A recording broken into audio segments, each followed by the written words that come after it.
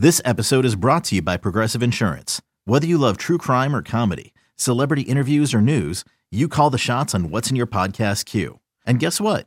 Now you can call them on your auto insurance too with the Name Your Price tool from Progressive. It works just the way it sounds. You tell Progressive how much you want to pay for car insurance, and they'll show you coverage options that fit your budget. Get your quote today at Progressive.com to join the over 28 million drivers who trust Progressive. Progressive Casualty Insurance Company and Affiliates. Price and coverage match limited by state law. You could spend the weekend doing the same old whatever, or you could conquer the weekend in the all-new Hyundai Santa Fe. Visit HyundaiUSA.com for more details. Hyundai, there's joy in every journey.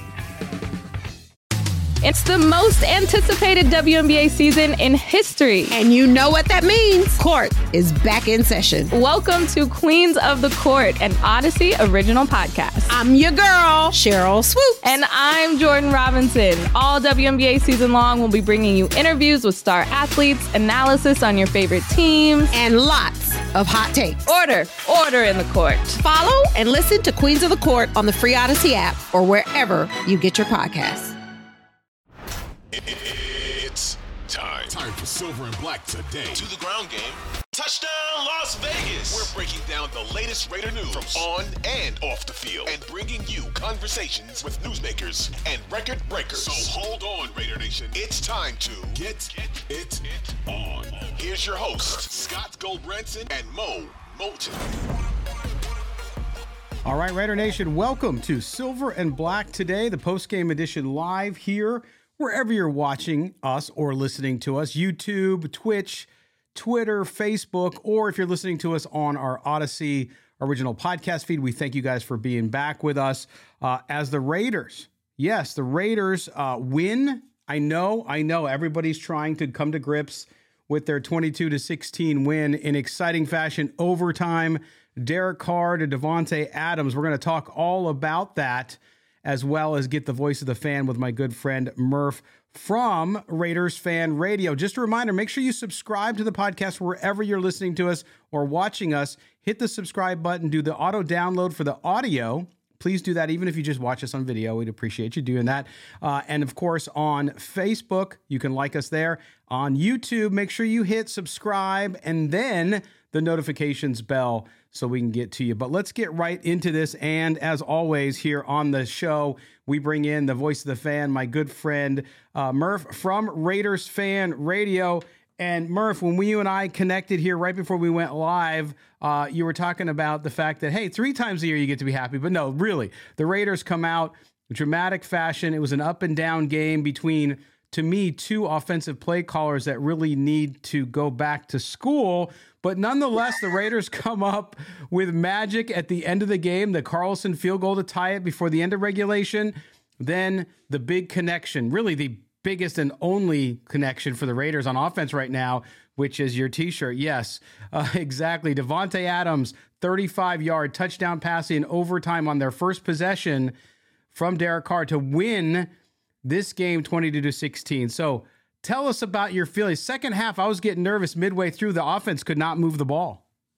Yeah, man. Of course, it's a Raider game, so it's like it's a nail biter no matter what, right? And it's like you're just waiting for the wheels to fall off if the wheels ever even make it on the bus to begin with. But tonight, I thought the Raiders made a little bit of a statement, for as much of a statement as we're capable of. This is the first of 10 in a row in which we march to a victory in Super Bowl 57. Let's go, Scott! I love that enthusiasm. See, there's a lot in Raider Nation.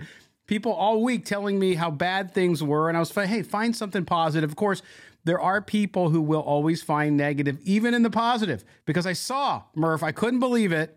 You got to be happy when your team wins, right? But no, some people are saying, well, now we're screwing up our draft pick. So you just can't with some people. I mean, they're just not willing to do it. But I'll tell you what, I mean, Murph, this game, first half, the Raiders come out. It's a back and forth affair. Derek Carr looks good. Davante Adams off to the quick start, and then they go silent in the second half. Another 0-point third quarter. So it was hard for people, I think, to stay up and say, you know what, this team can come back. But Derek Carr gets the ball twice, end of regulation, and in overtime, they move the ball. The play calling, we'll get back to the play calling throughout the game, but the play calling at the end of the game overall was much better. and worked worked well, I think, for this team to get into position to win the game. Absolutely. So, and first off, let me address something there. Like, if you're a fan that's not rooting for the Raiders to win, like, I don't know what you're doing with that. Like, I mean, and I'll never tell you how to fan your fandom, but when you're not rooting for your team to win, that seems like a ridiculous notion to me. I don't care if the Raiders haven't won a game all year long. I don't want them to lose another one. Like, we got to root for our team. We got to support our guy, but whatever you do.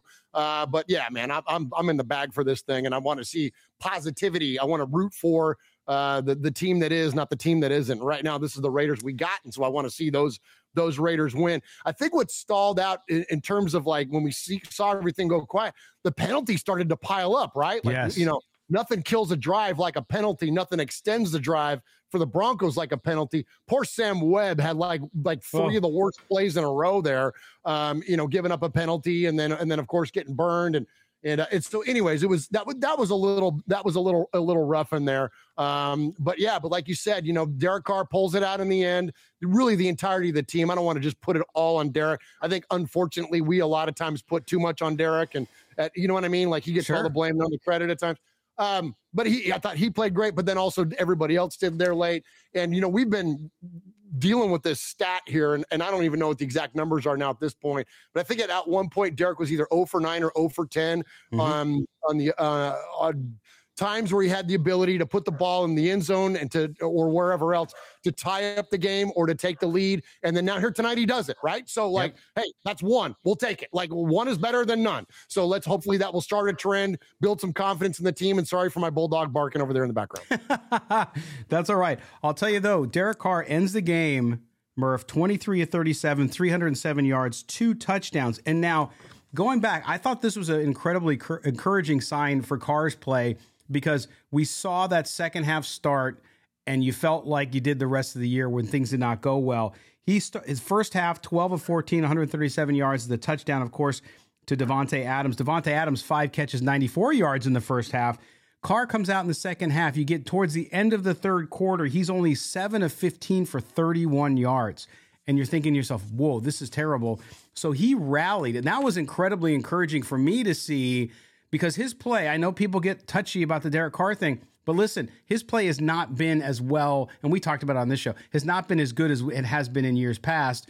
But it seemed like those last 2 drives, whatever it was, the light switch went on, and Derek Carr reverted back to his 2021 form and really seemed to rally that team and come along and do what he needed to do to help them win the game. Absolutely. It's nice to see him be resilient. That's one of the things that, you want to see out of your quarterback or any player. But in this case, the most prominent position in all of sports, which is quarterback of an NFL team, you want to see him be resilient. When he misses a pass down the sidelines, overthrow, I think it was Abdullah, maybe he overthrew it down the sideline pass. You see those kinds of things, and it's like, oh no. Like, as a fan, I'm sitting on my couch going like, all right, here we go. You know what I mean? Like, here's where we're just going to see the frustration build and blah, blah, blah. But that's not what happened. And so, again, like, I know it's been 9 years, and I know it's been a long time, and I know that fan is tired, and I am too, Raider Nation. And I've been, at times a Carr stan, and at times what do they call the kids call them? Kardashians, whatever the heck. Like, I've kind of gone both ways with it. But ultimately at this point, like, you kind of see it going in a direction, then it's like, okay, here we go. But that's not what happened. So I'm encouraged by it. I'm proud of this team. I mean, if all the and not to go totally off the subject here, Scott, but as a collective, our team has been under the most of criticism, and by us too. Yes. So and I think fairly the way that they have underperformed. And, whether it's the accusations of a split locker room, the accusations of a revolt against the coach, or all the different things that have gone on. Do guys actually want to come back from injury? All the negativity. Darren Waller was asked about it this week, post practice about what fans feel about his ability to come back and how, anyways, it's been such a heavy thing over the Raiders for them to battle back on the road. And I know it's the Broncos. Look, I'm not freaking out over here. I know we didn't just beat the Chiefs in Arrowhead, but it's still a division rival. It's still the goddamn Broncos. We swept their asses. Let's go, man. Let's be encouraged by that for what it is. And then the fact that This team's character was defined last year by their ability to battle back and fight through adversity. And although it's much more minor of circumstances versus last year, that's what they did tonight. So that's a good thing. Like, let's lock onto that. Yeah, and I'll tell you what, no matter, I know they're 6-0 now, or the last 6 straight now over Denver, so 3 straight years of sweeping them. But still, going on the road in a year where you're 2-7, going to Denver, it was a loud place, right? It's always a tough place to play. I don't care how good they are or how bad the Raiders are or how good the Raiders are and how bad they are. It's always, they do not like one another. I know the fans don't like it either. And the players certainly feel the same way. So you know it's going to be a bloody battle. And so for them to go in and win was significant. But the thing, and our good friend Rossi Biddle down in Australia brought it up, and I want to bring it up too because it's a great point. Yes, shout out to Rossi. Is Derek Carr, I thought, for the first time all season, with the exception of a quarter there, or here or there, looked really comfortable. I mean, he didn't even have Colton Miller. Colton Miller was a scratch due to injury before the game, so your best offensive lineman's not even there. And he just looked more comfortable. Not that he was perfect. He had his errant throws. He had his issues just like everybody else does.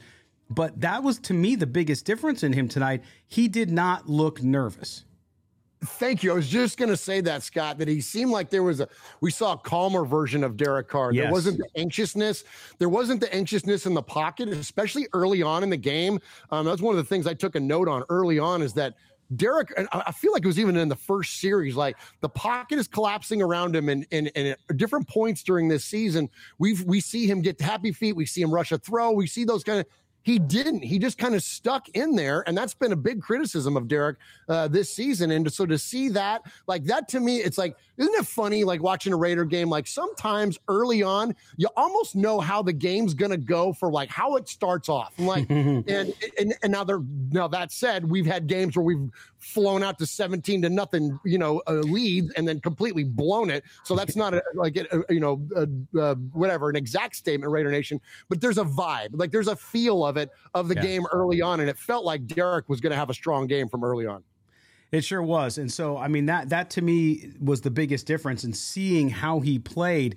And this despite, and I know that the announcers on TV brought it up, this despite the fact that he's still not able to, and it seems like it's more on the receiver's side, to find that kind of rhythm with those. As outside of Devontae Adams and the occasional throw to Foster Moreau, which we saw the big one in overtime, which was a beautiful throw, beautiful catch and run.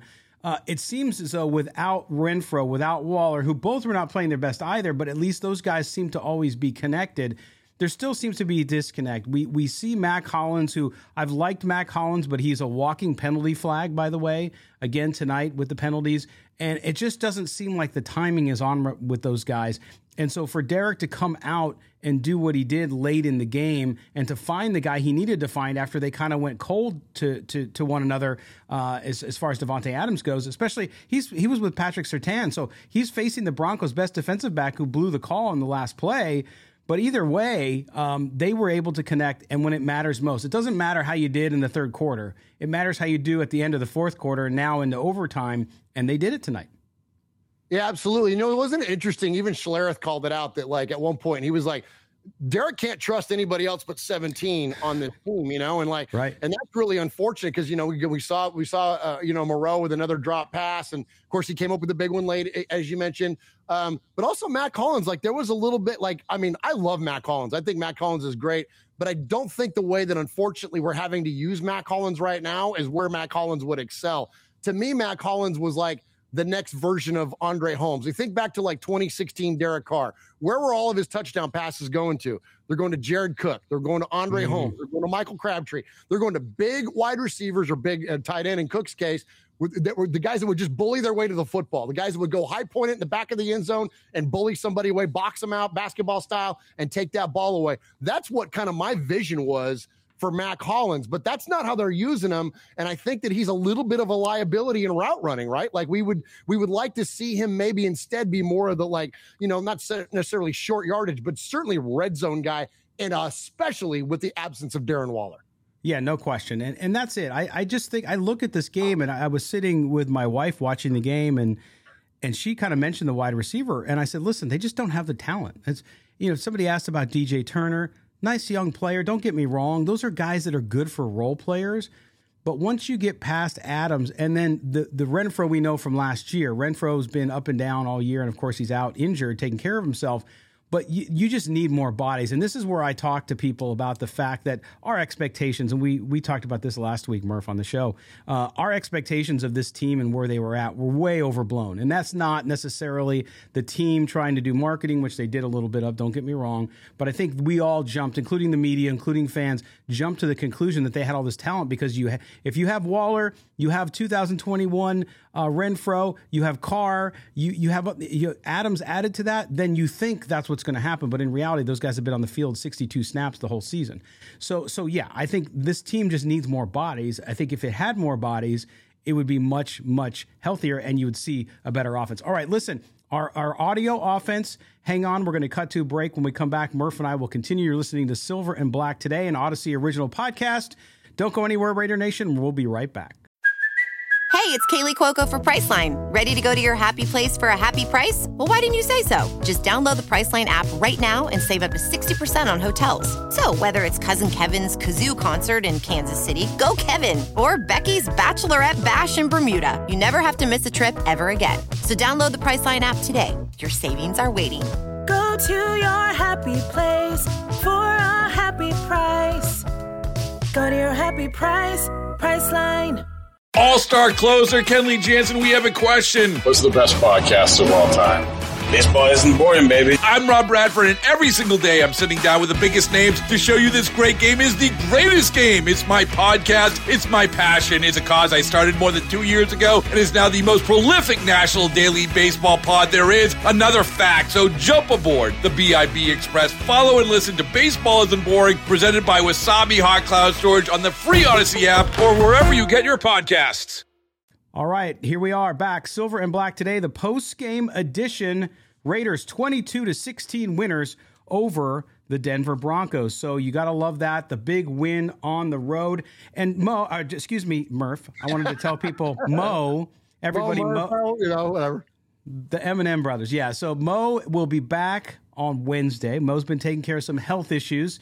He's been working through it, but needed to take some rest from the show. So he'll be back on Thursday's show. So stay tuned for that, just in time for Thanksgiving. Yes, he's a turkey, so he's coming back on Thanksgiving. But we have Murph here from Raiders Fan Radio. Make sure you subscribe to Murph's channel as well, Raiders Fan Radio.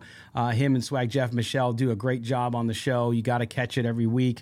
It's must-watch television for Raider Nation, and we certainly appreciate him being here on the show as the voice of the fan and usually the voice of reason. I know you don't always think so, Murph, but you are. You really come through and people listen to you, which is good because you're a level-headed, diehard fan. Some fans get a little too emotional. You get emotional too, but you channel it to the right thing, and I got to love that. Oh, thanks, Scott. Yeah, of course. So let's jump in with some things that got better today and maybe some things that got worse. I look at this, and I have to tell you, I was surprised.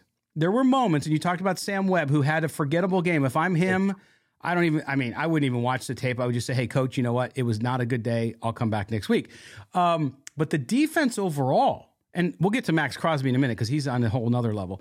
But the defense overall was much better against this. And I expected that because Denver's offense has been terrible. Okay. But that's okay. It doesn't matter. You need get right games. And I thought the defense overall, it had its issues, but overall it played well. They kept Denver to those 13 points. And I don't care what NFL offense you're facing. That's a big deal, especially with this defense as much as it's been struggling. Overall, Murph, I thought that was also, I said all along, they just need a positive experience where they make big plays. The end of the first half, Max Crosby forces a fumble. Then they have to go to fourth down. The Broncos have to kick a field goal. And then Max Crosby blocks the field goal. So that set the tone for me for that second half, for that to defense come out. Talk about what you saw with that defense. And of course, we'll gloat about Max Crosby in a few seconds. Oh my gosh. Yeah. Max deserves his own segment after this game. One of the things I think that jumped out at me most, and it was probably a little bit, it was a big play. because Chandler Jones actually was on our television screen. I don't know if you guys caught that, but he creates a disruption in the pocket. Russell has to step up, and here comes Hall, young 37, coming off of the Eagles practice squad or wherever the heck he was coming from. Comes in there and finishes the playoff and gets the sack. And, he's filling in for the time injured Daron Harmon. And when you see players like that, to me, that's not only a headiness and a heck of a play by that young man, but also as much as we've been talking crap about Patrick Graham, that was a very good coaching point that when he saw that his guy was staying home, well, then go to Russ. And that's what he did. And I thought that was an incredibly telling play.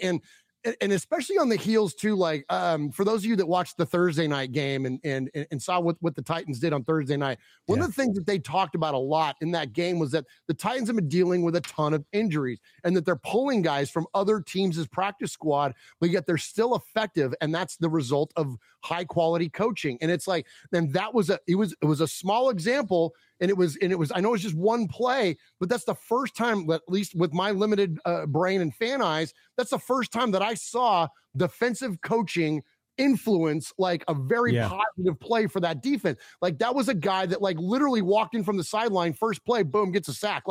That was awesome. So that was great. I've been telling everybody for 4 years, Cleveland Farrell is a closer.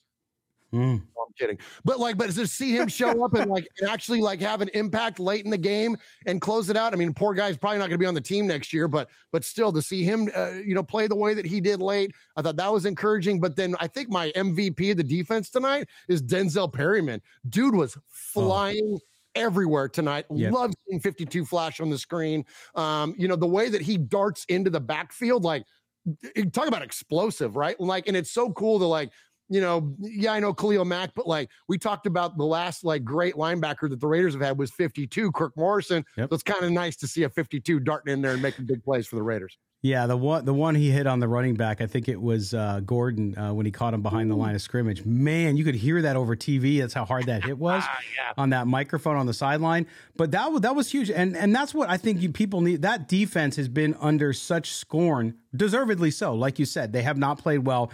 And in some cases, really not their fault. It's a little bit of the coaching. It's a little bit of lack of talent and injury as well. And so to me, to see them come out, and I was like, okay, give your offense a chance. And they have in past games too in spots. But tonight, I thought it really highlighted the job that they did there. Let's dovetail right into Max Crosby, because Max Crosby, and I wanted to be negative about Chandler Jones because that's been how I've been feeling about him. But you're right. He played well tonight. And Max Crosby just said, you know what, guys, I'm just going to take you like some of the great quarterbacks do. We talk about this all the time. Max Crosby says, hey, everybody, get on my shoulders, and I'm taking you there. I'm going to take you wherever we need to go. I'm going to fire you up. I'm going to show you how it's done by example, but I'm going to set that example so everyone follows suit. And I'll tell you what, I really believe his play, and then you're right, Perryman, those guys were so fired up for that game and played so well that it improved Sam Webb, everybody else played amazingly better football. Even when they made mistakes, it seemed as though they would just bounce right back from them. There was no heads down. There was no jogging like we saw last week. Yeah. Everybody was hustling around the ball. Yeah, when you got a guy we're focusing on Max here, but that doesn't exclude Perryman from the conversation because a lot of it can be the same. My note that I wrote down here, Scott, during the game to talk about tonight, relentless.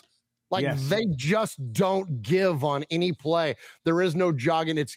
I mean, even the play where Max gets the frickin', which was kind of crap, but still, because it was I think even the announcer said it was an effort play. He already started in motion towards Russ before Russ, started sliding, and he kind of slid over the top of him, and he didn't really hit him, but we still got the flag. But even that's almost an okay flag. Effort penalties aren't a bad thing. It's the dumb ones, right? Or the ones that we don't want. Unforced errors, that kind of stuff. Exactly. But so a play like that, anytime that you're hustling and making an effort, we're not going to begrudge you. And so to see that guy, literally every play, game in, game out, that's setting the tone. And we talked a lot about leadership. I know on this show and on our show last week, leadership has been a huge topic of discussion for the Raiders because we knew we had great leadership in Rich Bisaccia and some of the other team leaders last year, like an Alec Ingold, that are no longer around. And so who are the team leaders? Who are the guys that are going to step up? Who are the guys that are going to be around for a long time? Who are the guys that are going to, whatever. Well, Max Crosby, you can lead from a lot of different ways. You can lead by being fiery. You can lead by example. You can lead by whatever. Effort and example. Right now, Max is not like a loud guy. Max is not a guy to start screaming in the locker room. He's leading by example, leading by effort every single play. Same thing again with Denzel Perryman. And that to me is like, that gives me encouragement as a fan, because that gives us something to root for. Because some of the worst experiences as a fan, like when you think back to like Raider teams of the past, 2006 in particular, and others as well, the give up, like where it would be like, okay, at this point in the season, we're over halfway through, like we're not going to make the playoffs. Then the team just starts, you see this lackadaisical effort. You just start to see a whole like dark cloud over the team on game day. Like, it's just like they give up. So why, they don't give a crap. So why should we? It doesn't feel like that. And so like that, I'd take a little bit of solace in that. And Max, I think, epitomizes that on the day that he had today. No question. And I think that is exactly what you need. And this is what I've been saying, because we have in the chat, Sean Scott asking, where do we go from here? And this is what I've been saying for the last couple weeks, as I've been doing the show solo with Mo out for medical, is I've said every show, I've tried to end the show and say, hey, listen, you got to find something positive, right? You and I talked about this last week in the postgame show. You got to find something. Yes, they're not going to make the playoffs unless they do what Murph says they're going to do, which if he does, I don't know. I'm going to have to like buy him a trip to Mexico or something. I don't know. I'm going to have to do something. Okay. But the thing is, you have to look for, okay, what do you want to see out of this team? What I'd like to see out of this team, if as somebody who covers it, is I'd like to see the offense reach some of its potentials that we thought. I'd like to see some of the guys get back on the field after this 4-game IR. I want to see Darren Waller back. I want to see Hunter Renfrow back. I want to see them earn and get what we thought they would out of those 3 guys. I also want to see the defense get better. No, you're right. There's going to be a lot of roster turnover after this season, Murph. We know when you have a season like this, that's what happens. You have a new coach, a new system in. They learn the players they need to keep and the players they'll say goodbye to. But of the guys that are here, you want to see, okay, who steps up, right? Who steps up like the guy who comes in and gets a sack in his first play in the NFL? Like, okay, so this guy makes a play. You see what's happened with Clelin Ferrell. Now, you're right. He might be gone next year, or he might stick around and they give him a new contract at a level that's more appropriate for how he's playing. So everybody's playing for a job. You want to see Derek Carr get better from where he's been. He did that today. So I think there's all of these little things. What is next is keep winning ball games, okay? Keep playing 4 quarters, which they still haven't done. Tonight, they kind of played 3.5-ish, so they're getting closer. So, well, you count the overtime, maybe it was almost 4. But you look at that and you say, hey, let's see improvement, right? Because, yes, it's disappointing, but if you can see improvement the rest of the way, then you can say, okay, now I see the handful of core guys who are going to stick around that you can get excited about next year, in addition to whoever they go out and sign and draft. Absolutely. Shout out Meatloaf. 4 out of 5 ain't bad, right, Scott? But that was definitely like, I'm with you. And things that we have to build on, like, our special teams tonight, like I thought that was an incredible, I love Amir Abdullah returning kicks. And I know that and you called it out early on the season, like special teams was a challenge for us in returns and the penalties and things. We just kind of started seeing that build up a little bit tonight, right? Yes. And then of course, even though Carlson misses the 1 kick, thanks for the jinx there. Whoever was on the call on that one, Schlereth. Yeah, we know you stink. You're a donkey.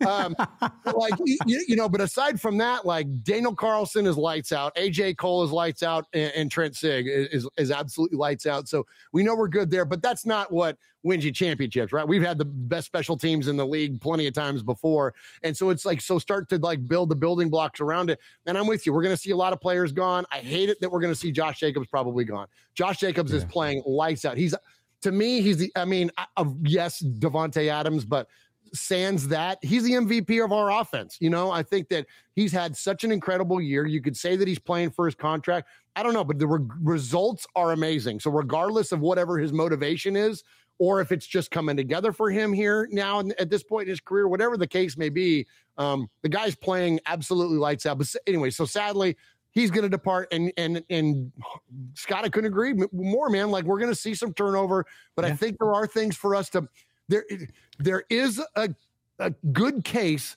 for there are building blocks here. Now, what do we do with what we have available going forward? Offensive line, interior defensive line, right? Like, deep secondary, like a lot of those things. We're going to have to address those things, but hey, man, maybe we'll string together another few more wins here. And wouldn't this be the most Raider thing ever? Okay, I'm going to say this, I'm going to shut up. The most Raider thing ever. You go 2-7, right? Now we're 3-7. Woo. But then, so we're 3-7, and then watch us finish, like, no kidding, watch us finish 9-7. And we'll win the last 4. Like, we'll all be like, yeah, here we go. Let's go Raiders draft, baby. And then we're back. Like, it's crazy how this stuff works, man. This Raider life is a roller coaster. It is. And I'll tell you what, I mean, what happens with this team too, I know there were people who want the team to quote unquote tank without actually saying they're going to tank to get, a top 5 draft pick, mostly because people believe that they should draft a quarterback. Now, it's interesting because what happens the rest of the way could influence that. It could, even if Derek Carr has a great rest of the year, they might decide to say goodbye. But I think the chances get slimmer and slimmer the more they win. Because if you're getting closer and you're that close and you drop down the middle of the first round, you're not going to do that, right? Because you have a good top 15 quarterback in Derek Carr, so why would you do it? So it'll be interesting to see how that thing's all, but you hit it on the head with the building blocks piece. There is building blocks there. I still think, again, that this team is two seasons away from maybe a playoff win or so, and then maybe 3 seasons in that third season to where they could make a big push, because I just think you need bodies, to your point about the defense and all that stuff. So it'll be interesting. All right, we're going to come back and chat a little more about this. We'll go over some of the stats and talk about what got better, what didn't, here on Silver and Black today. If you're on the audio portion, we're going to take a break. If you're on video, stay with us. We'll be right back. You're listening to Silver and Black today, an Odyssey original podcast. Don't go anywhere. What up, y'all? It's your boy Danny Green, 3-time NBA champ. You either rooted for me or rooted against me. Join myself and my co-host Harrison Sanford on the Inside the Green Room podcast. It's a podcast that brings you never-before-told tales from the locker room to candid interviews with basketball legends to breakdowns of what's happening in the NBA right now. Whether you're a diehard fan or casual about your hoops, this podcast brings you the game like never before. Follow Inside the Green Room on the Odyssey app or wherever you get your podcasts. Welcome back. Silver and Black today, an Odyssey original podcast. Do us a favor. If you don't already subscribe to the show, please do so wherever you listen to us. Or if you're watching us, subscribe, hit your notifications bell on YouTube so you know when we have a new video. This is our live post-game show with Murph from Raiders Fan Radio. If you're on YouTube, make sure you subscribe to his show along with Swag Jeff and Michelle. They put on a great one, just great fan content. You will not be more entertained. Trust me. I love it. I usually is spitting out some bourbon as I watch them, because I like to have adult beverage when I watch Murph and the folks. Hey, so we have one right along with you, Scott. There you go. Some really good stuff. So make sure you go over there and do that, as well as subscribing to our show. Also, follow him on Twitter @_Murph, MURF, and I am @LV Gully. The show, of course, here at SNB Today. All right, so let's look at some of these stats. I'm gonna read this off to you. The one thing that concerned me again about this Raiders team, and it was really through second, third quarter, was they continue to struggle with third down efficiency. 3 of 11, 27%. 3 of 11 was not good. Luckily, the Broncos were as poor at 3 of 12 as well. The Raiders get over 400 yards in offense, and a lot of it came in that flurry at the end, which was great. And you talked about the penalties, 9 for 98 yards. Although I always argue with Raider fans because of the penalty stuff, but I will tell you this. There was a sequence where Davante Adams got hit high in the helmet. The ball was thrown behind him, if you remember the incompletion. He then fell to the ground, was so angry about it that he started cursing at the referee who threw a penalty on him, a non-sportsmanlike. I don't know how that wasn't called. The guy, the ball wasn't near him. He was an unprotected wide receiver in the middle of the field. The guy takes a headhunting shot at him, and they don't call him. And then, hey, I would have lost my crap too if I was Davante Adams, because the guy went for my head. Yeah, 100%. I didn't blame Davante for that, not one single bit. You know, as a Raider fan, we're used to seeing that. You know, like we don't get the calls and we get the funky calls against us. Like that's kind of our thing. But you know, as you know, the OG Raider fans will tell you, yeah, we used to be that and the villains of the league and win anyways. But I thought that was unfortunate. And I thought Davante, 100% same thought as you. Devontae comes up dropping F-bombs right in the guy's face, and I'm with him. Because, I mean, like, you think about, and this is what's curious to me, and I don't know, this is a broader conversation, I suppose, but, like, the league is so focused on taking care of, the receivers and the quarterback and prevention against head injuries and all that. Like, anytime, like, there's even a whiff of helmet to helmet or targeting the head, like, that immediately should just be a flag. Like, we see that so often. So then why is it in a Raider game we don't see it? Like, you know what I mean? Like, that's where it just, like, stands out. Especially when it was so obvious. Again, I'm not somebody who's always looking for calls to be called either way, but on that one, it happened, and I said out loud, I said, "Oh, that's 15 right there." And then, sure enough, there is a flag. Oh, wait a minute, it's against Davante Adams for calling the guy out. It was a terrible call, and one that I'm glad he was okay, because it was the kind of call where somebody gets hurt, and that's what the whole rule is supposed to be about. And when you don't call it, you're just completely sending the wrong signal. But you look at this game overall and the offense getting it going at the end. But man, Josh Jacobs, you talked about it earlier. I know he's talking about how he's running. He's got such great heart, such great effort. Absolutely 100% true. He's also in a contract year, so I get it. He's putting his best out there. But man, I cannot imagine where this team would be without him. Tonight, 24 carries, 109 yards, 4.5 average. He had that nice 15-yard run as well. Josh Jacobs on this offense, I think, too, has meant so much in the absence of the injured players, in the absence of Waller and Renfro, you talk about different types of leadership, Murph. It's a quiet leadership by Josh Jacobs, like Max Crosby, where they just say, get on my back and I'm going to carry you. And he did it again tonight. Yeah, and I love that how I mentioned the Titans game earlier. One of the things that's been a hallmark of Derrick Henry is that he gets stronger as the game goes on. You see him get, like the gains get bigger and bigger because he wears out a defense. Mm-hmm. And I feel like Josh Jacobs is just a smaller version, of Derrick Henry. Like, he wears down the defense over time. And we saw him tonight or today, wherever time zone you're at, get better and better and better as the game went on. And like, that's like not just the hallmark of a Derrick Henry, but like any great running back. You think of all the greatest running backs of all time, like that's what they do. They wear those players out. And like the idea that Josh Jacobs, the over-under on yardage for him tonight was 77 yards. That's the easiest money you'll ever make. Shout out to BetMGM Sportsbook. But like, like that, but like, you're right. That relentlessness that he has. And like the fact that he was just like, didn't slow down, and they kept, and I love the faith. Like, look, we criticized Josh McDaniels a lot. And I thought that like early in the game, the conservative play calls and like what they were doing when it was 1st and 20, and they're just like doing some like, like drop, like a drop play, like whatever, like all the stuff they're doing, like behind the line of scrimmage. I'm like, it's 1st and 20. Like, what are we doing? Like, you know what I mean? Or like, or the worst one to me is when it's like 3rd and 1 and we pitch it. Like, we used to do that with Marshawn all the time. It'd be 3rd and 1 and we'd pitch it out to him, make him run 7 yards to gain 1. I'm like, it's Marshawn Lynch. Just freaking run it up in there. He's a like, truck. anyways, yeah, He's exactly. So, but anyways, but like, didn't they learn anything from watching the freaking Super Bowl? Like, just run him. But yeah, so that to me, I thought was encouraging to see Josh to be trusted to carry the team, to tote the rock. You know what I mean? And like that was awesome, man. And I got to go back to it. I hate it that he's probably going to be gone. Like, that sucks. Oh, I know. It's that's the really hard part, I think, for fans, is that, it's a business. And so at certain times you have to make the choice, even walking away from a player who's done so much and played so well for you, but maybe not. You never know. We'll see what happens. But I will say, we talked about all the great things that happened, and everybody should be very happy with the Raiders' 22-16 win over the Broncos today. But things that still concern me, I mean, obviously this team's got a long way to go, right? They're fighting their way out of this hole. They took a first step tonight, is that play calling. The play calling, particularly on 3rd down. I just talked about how they were 2 of 11 on 3rd down. I can't believe, I think there was 3 consecutive 3rd downs over 15 yards, or maybe it was 20 yards, where they call a running play. Now, I get it. If you're playing field position, you're deep in your own zone, you're going to do that. But if you're out towards midfield, I don't get it. And there were play calls that were just sniffed out so easily. And I still believe, I have not been one of the people who've called for Josh McDaniels to get fired, just because I don't think it's realistic.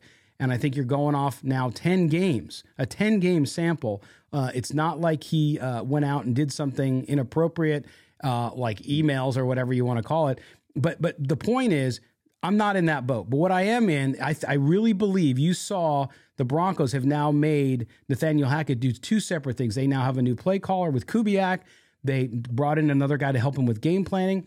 I think Josh McDaniels, I don't know what the deal is. Now, end of the game, I'll give him credit. They got a lot better in that fourth quarter and in overtime, clearly. How much of that was him? How much of that was Derek Carr? We don't know. But overall, I'm still just flabbergasted. It's the only word I can think of. That this team with that offense in the sequences where they call plays just seems so out of touch. And doesn't it feel like, okay, well, gosh, I don't know how I could frame this. Okay, so we knew one of the strengths of the team last year offensively was their ability to create on the fly. So Derek had the ability to call plays, not necessarily call the play, but to change the play at the line of scrimmage. We've heard now recently that that's not the case, that he's given one or two plays. He can get a kill when he gets to the line of scrimmage, but it's going to be whatever Josh does. We heard about how Josh limits Hunter Renfrow, doesn't allow him the ability to improvise, where in a John Gruden offense, it was, hey, Hunter, get to that spot. And however you get to that spot, doesn't matter to us. Just get there at this particular point in time because the ball is going to be there. And so now that Josh McDaniels has effectively handcuffs, I think, on the player. So I think that, like, maybe that's restricting them in a way, and then it's reflected when these plays are called or what the offense looks like. We see that in the way that it displays. Now, that said, is there a world like what, and I know Raider fan hates to hear this stuff, but when you look at the way that the Patriots were constructed, right, they were highly precise in everything that they do. Do your job, right? All that crap. Right. So can you get to the point where you can have an expectation that your offense is going to go out and execute mechanically and do their job after 10 games and an offseason? I don't think so, because look at what the Patriots, you're talking about a freaking, a 20-year process or whatever the heck that they built into it. So it's not going to just like show up in day one. Now, that said, that doesn't necessarily make me happy as a fan, but I'm trying to understand it, because here's what I always say is that, like, just have a plan. Now, we may not like your plan, but have a plan, because eventually, if you know, strategically, if you build your plan, if you build your vision, you share it with your constituents, and then they, you know, carry it through, you can find success. And maybe, you know, look, we didn't find success here year one like we wanted to, and like actually the Raiders kind of told us, or by action, that we were going to see. But if that's the case, then fine. So, but I think there is a world where it has to play out a little bit, and that's, I mean, look, I'm just as impatient as the rest of the Raider fans too. I'm not like trying to tell you like, oh, trust the process, which is the biggest BS crap ever. But like, I think they got a plan and they got to fulfill it. And if it's this strict, stringent offense that they're going to run, like, what else are we going to do? We got to wait. We got to wait, and hopefully it'll work out. Wait till it clicks. Wait till they have the talent they want. And that's the other thing too. I think you're hitting on something, and what popped in my head from a leadership standpoint, Murph, and I know in business too, you encounter this, which is trust. Right? You have to have trust.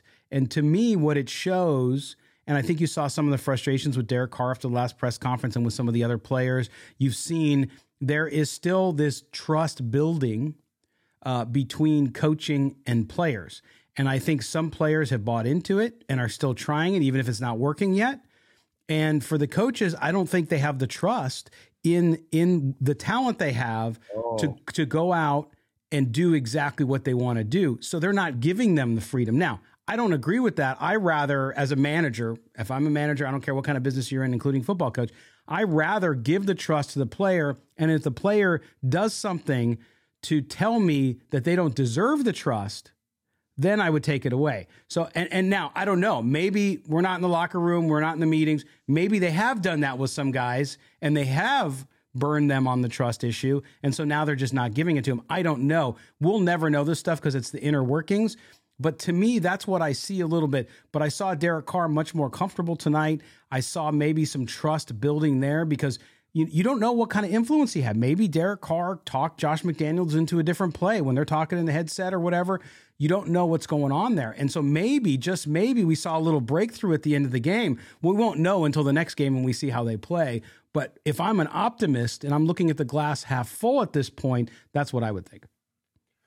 Yeah, those are great points, Scott. You know, and speaking of that, you know, if Derek is lended a voice to have an influence over the offense of this team that he's been the quarterback for 9 years. That's kind of the way that it should be. Like, I don't think he should be demeaned to the point to where he can't like have that ability to change up, or at least again, have an influence over it. And that was one of my criticisms of Derek, is that he's such a company man, which I guess is to be respected to a certain extent. But when you're such a company man and then your results are always at a deficit, like at some point, don't you have to like speak up and like rebel back against and push back at least a little bit? I mean, we knew that like the early days of John Gruden, that's what he was all about. His West Coast offense was like, here's what it is, and this is all we're going to do. And there were times that Rich Gannon went out there and did something different. And him and Gruden would get into it on the sidelines. They'd be both red-assed in the face and all that stuff. And like, but like that was the beauty of Rich Gannon, is that he was like, he saw something. He's like, no, John, this is what, and he would push back on him. And collectively, look what happened. Rich Gannon was the 2002 MVP. And I know that's the year after John was gone. But point being, though, is that like they found incredible success in that collaboration. It wasn't a dictatorship. It wasn't just, here's what the play you're going to run and here's how you're going to run it, and that's it in the end. Like I'm with you. I think that Derek should be lended a little bit more of a voice, and because that's when, and again, and that's that ability to, and I go back to the earlier point, that their ability to improvise within it.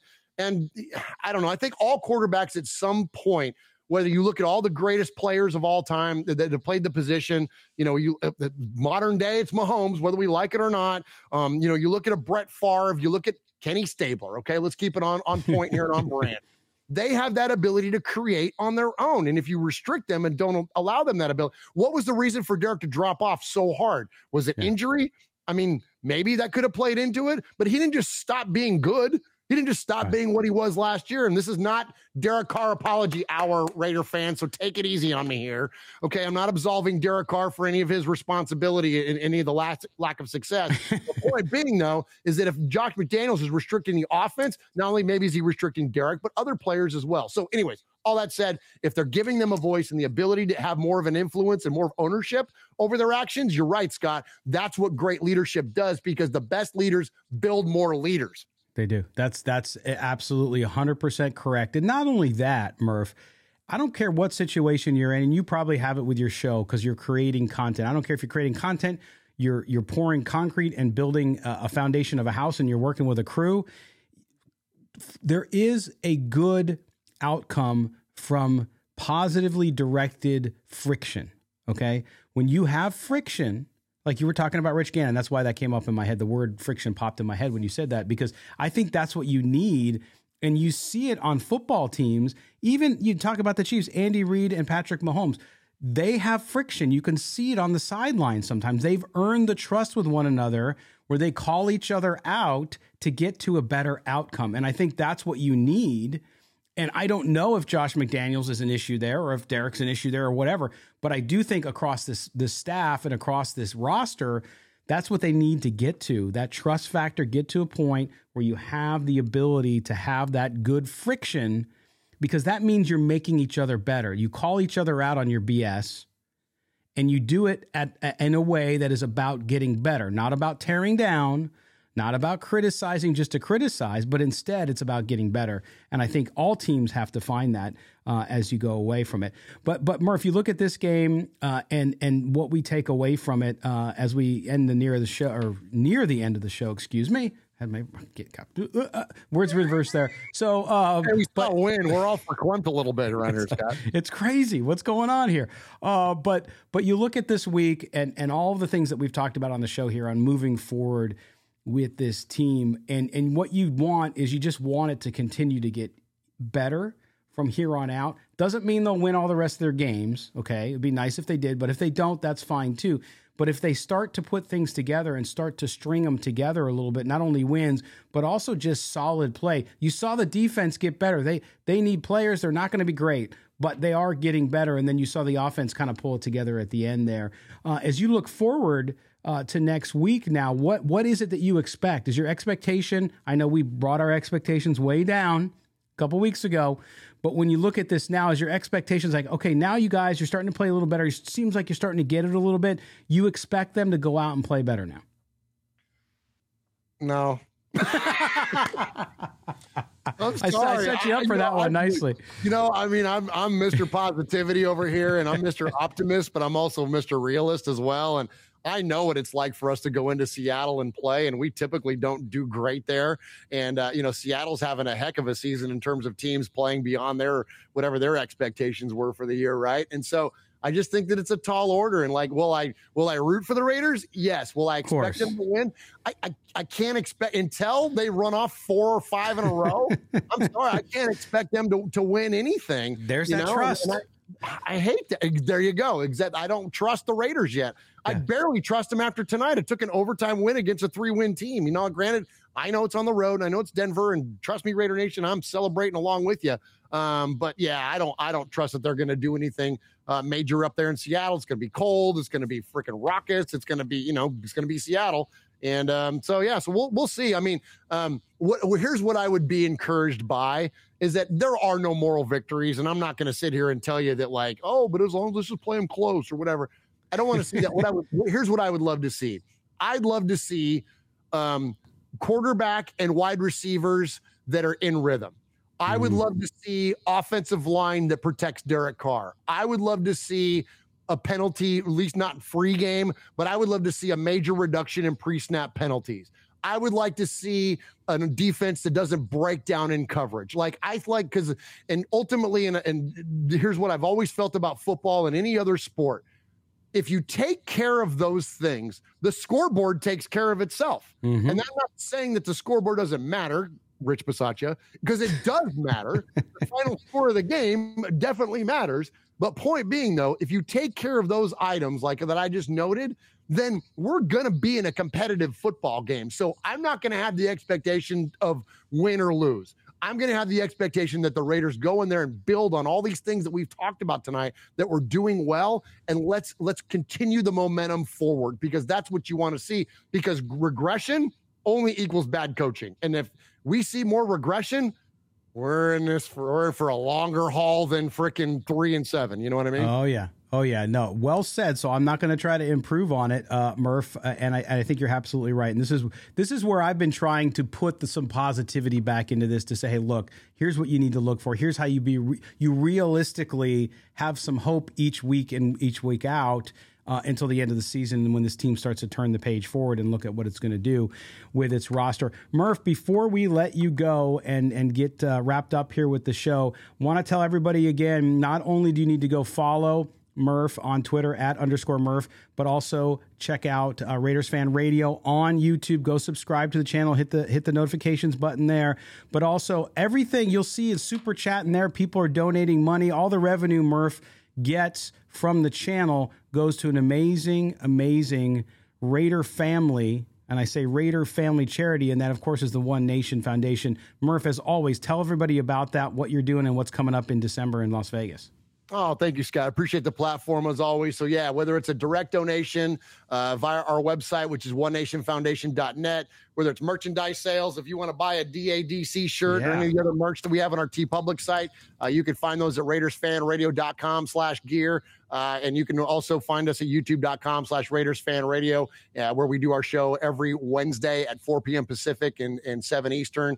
We're not going to be live. We're going to do a pre-recorded version of it this week on the Thanksgiving holiday. But point being, though, is that, all the money we raise, 100% of it goes to our foundation. And next month, we are thrilled to be able to present a check to the Blitnikoff Foundation for $10,000 on behalf of our listeners. All that money that it was raised, none of it comes from us. It 100% comes from you guys, and we are so incredibly thankful to be the vessel for that and to be able to present that check. And all of that money that we're presenting to the Blitnikoff Foundation goes out to the Blitnikoff Center of Hope and Tracy's Place of Hope that was built in honor of his daughter Tracy that was taken from us way too soon. And what it does is those places offer counseling and rehabilitative services for young women at risk of domestic violence and substance abuse. So it's an amazing foundation, and so we are just thrilled that we were able to contribute to that and to what their cause is. So thank you, Raider Nation. We love you very, very much, and thank you, Scott, for giving us the platform as always. Well, and just amazing work by you and the team, and of course all of your viewers and listeners. I know we share some here on the channel too. So all of you guys in Raider Nation, it just goes to show Raider Nation is not just about football. You guys put your money where your mouth is. And with the rapid rise in domestic violence coming off the pandemic too, it got worse. And so the need there, and around substance abuse, the same thing. The need there and what the Blitnikoffs are doing is amazing. So what a great charity.